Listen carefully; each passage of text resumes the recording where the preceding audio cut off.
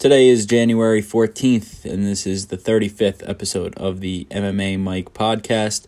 Last pod, I did a 2020 recap of my favorite fights, events, and a 2021 predictions episode with Jack O'Hara. This episode, I will be talking about UFC Fight Night, Holloway versus Kattar, which takes place January 16th, this Saturday, back in Abu Dhabi. The UFC is having a triple header starting this Saturday and then Wednesday, the 20th, and then finishing on January 23rd, Saturday, with pay-per-view UFC 257. The main event is McGregor versus Poirier. So, diving into this main card, obviously, I'll start with the main event between Max Holloway and Calvin Kattar. Takes place in the featherweight division, 145 pounds. This fight is very, very intriguing.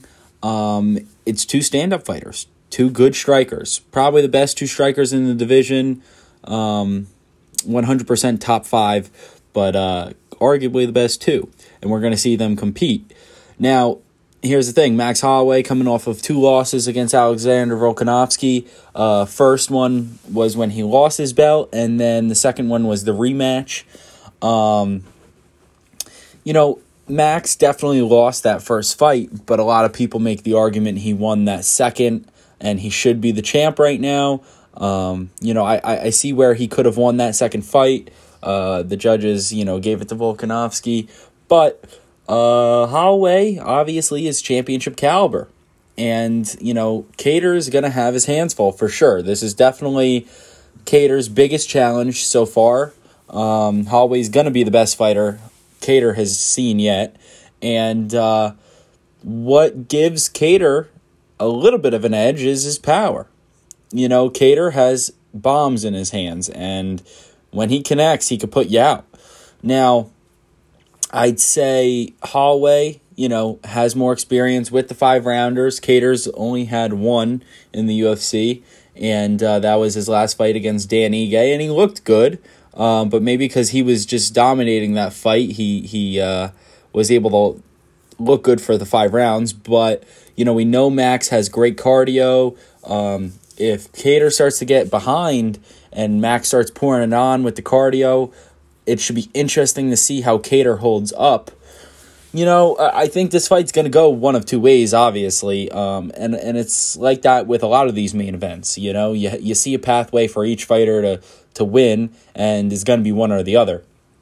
I think Calvin Kattar is one of, if not the hardest working fighter in the featherweight division, and he's tough as nails, and obviously we know about Max Holloway since he was a champion.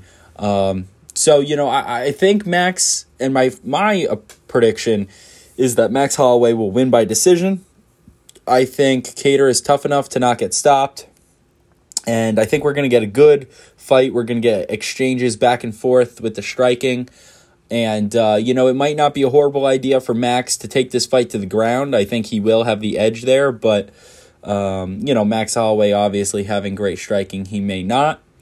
But in order for Calvin Kattar to win this fight, I think he's got to knock out Max Holloway. I mean, I'd be very shocked if he goes in there and just completely outstrikes Holloway.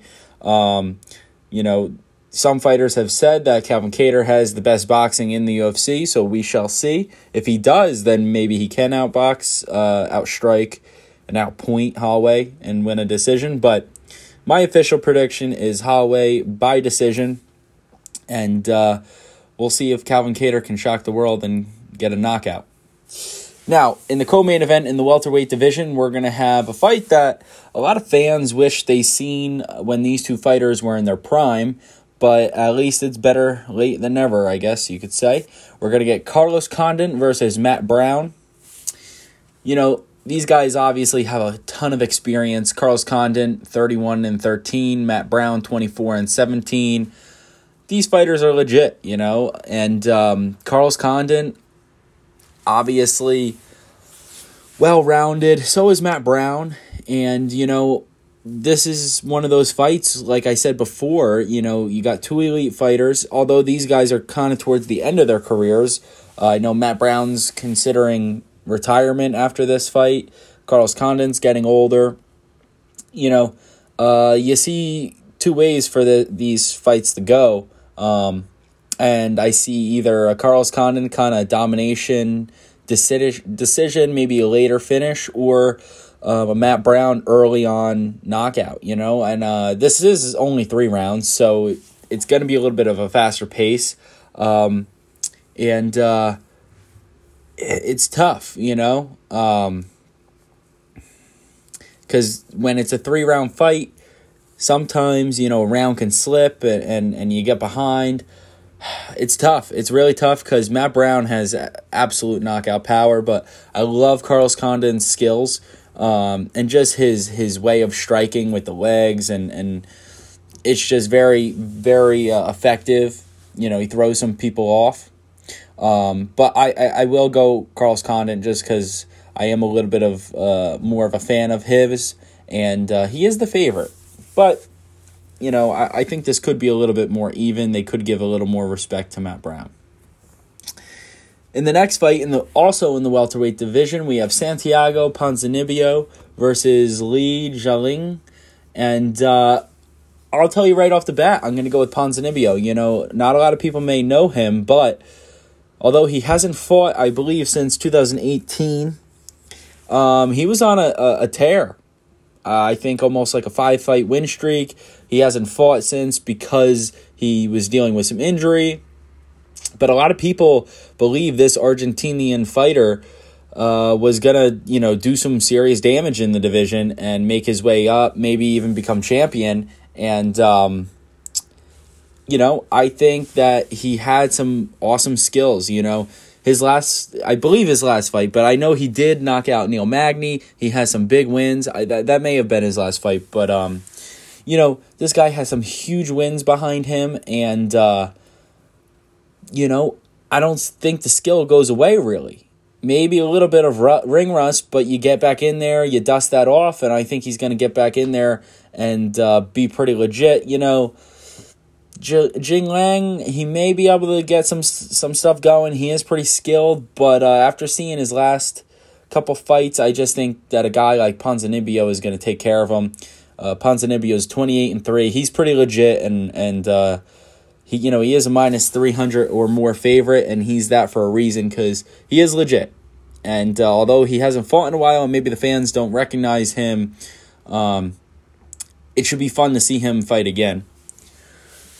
Before that, though, we're going to get Joaquin Buckley returning, obviously, crazy knockout artist, getting knockout of the year last year. He's going to face Alessio Di Chirico, and this should be a fun fight. I mean, I do think Buckley will win just because he's got a lot of momentum coming off of last year. He's big, he's powerful, and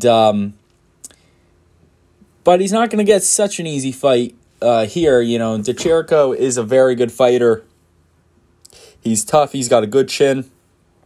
I'd say this goes to decision, even though a lot of people think that this, crazy knockout artist and Buckley will finish it. I think Di Chirico is, tough enough to take it to the distance, but I think Joaquin Buckley is going to need to stay sharp, not get wild like he did against his last fight against Jordan Wright. I think he's got to stay sharp like he did against the previous fight against Umpa, and then, he'll find the victory later on. And for the first fight of the night on the main card in the middleweight division, we have Punahele Soriano versus Dusko Todorovic. And I'm going to go with Todorovic. I like how he is the favorite, but I like how he's looked in his past couple fights. And, his striking is just very, very good. Both guys have great striking. Both guys are very tough. Both guys are undefeated and coming up. But I just like Dusko Todorovic right now, and I'm going to ride with him. And, prelims, not too many big names, but I'm excited to watch them. And that is the main card of UFC Fight Night, Holloway versus Kattar. I'm super stoked for this event. Next Wednesday, like I said before, we will get Michael Chiesa taking on Neil Magny at UFC Fight Night on January 20th, and then finishing up on Saturday, we will get the long time coming McGregor versus Poirier 2.